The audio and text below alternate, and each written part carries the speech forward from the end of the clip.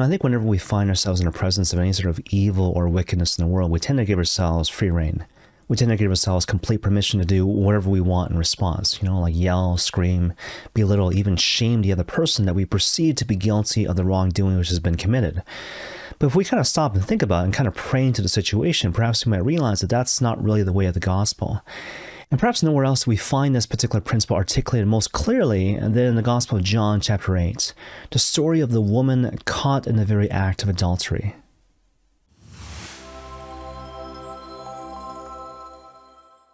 Now, maybe it's just me, but I find it really interesting that at the very outset of today's gospel, what we find at the very outset is that the woman in question is described as having been caught in the very act of adultery. And even though a lot of people would suggest that this particular detail is significant, only insofar as it seems to suggest that the scribes and the Pharisees were guilty of a sort of entrapment, if you will, I think there's something deeper going on here.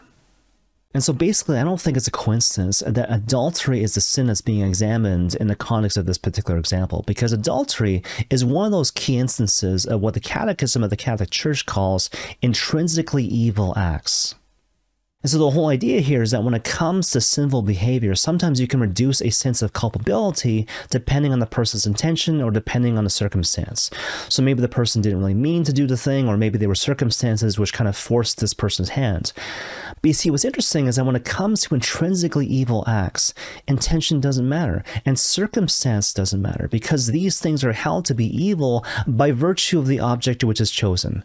And so, for example, whether we're talking about blasphemy, perjury, murder, or adultery, these things are evil, intrinsically evil, again, regardless of intention and regardless of circumstance. But you see, the fact that the sin of adultery is used in the context of this gospel really helps to drive the point home, right? Because in a certain sense, what the Lord is saying is that even when it comes to intrinsically evil acts, even in these moments, you still must be kind, you still must be merciful, you still must apply an intentionally pastoral approach.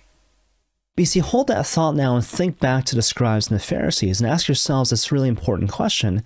How now, in contrast, do the scribes and the Pharisees treat this woman who, again, has been caught in the very act of adultery? Well, first of all, they make her stand in the middle of the temple, thereby exposing her to shame and ridicule. But on top of that, they threaten to stone her. So the question which is posed to the Lord is, what should we do with this woman, right? Moses says that we should stone women like this. What say you, Rabbi? And of course, what's being revealed in this particular question is a certain murderous intent, directed towards the woman for sure, but also, funny enough, directed toward Christ himself. And of course, the gospel says precisely as much. So what we hear is that the scribes and the Pharisees, they pose Jesus this question to test him. And so in the face of it, the Lord seems to be in a bit of a pickle, right? So the whole idea is that, does he choose the way of Moses and thereby downplay the need for mercy and forgiveness? Or does he go the way of mercy and forgiveness, in which case he seems to be transgressing the Mosaic law? But of course, the Lord, as is typical, he kind of finds another way, right? So in response to this question about possibly stoning this woman to death, what the Lord does, he responds to the scribes and the Pharisees by doing three different things. So first of all, what he does is kind of interesting. He doesn't respond at all. Or perhaps more accurately, he responds with silence. But his silence, in a certain sense, is an invitation. An invitation to stop, to settle down, to pray into the situation, and to openly reflect. What is the correct thing to do, quite apart from what I initially think is the right thing to do? But the second thing that the Lord does is that he bends down and he starts writing on the ground. And this is really interesting because throughout the course of the gospel, Jesus is never recorded actually writing, which of course begs the question, what the heck is he actually writing?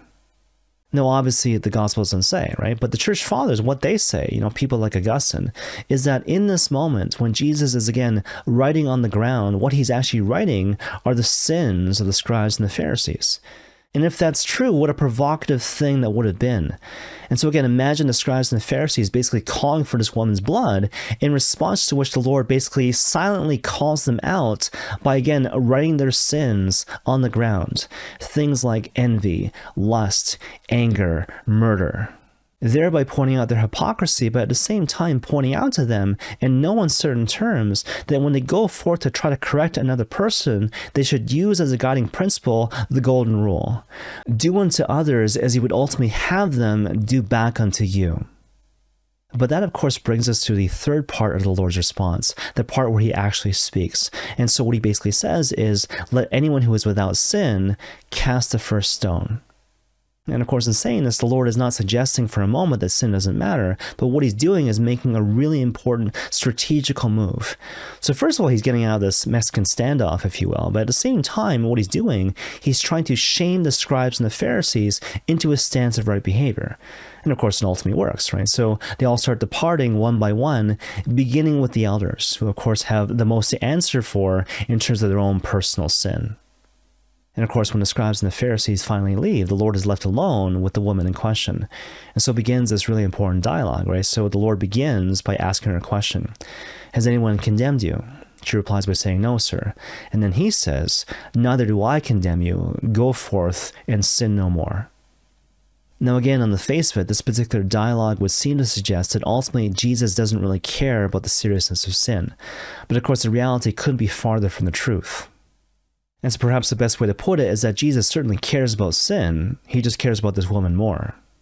And so what the Lord is ultimately trying to tease out of this woman is not so much external compliance or behavior management. What he's ultimately looking for is authentic conversion of heart. Because, you know, think of it like this. If the Lord had ended this final dialogue by being harsh, by being cruel, by issuing threats of his own, maybe the woman would go forth trying to avoid adultery in the future, but her motivation would be fear as opposed to love. Whereas in contrast, because the Lord is kind and merciful, precisely in this moment where the woman basically deserves all sorts of punishment and reprisal, she now goes forth and avoids adultery, so she avoids sinful behavior, not because of fear, but because of gratitude. Gratitude and love towards the one who has loved her first. And may God bless you all.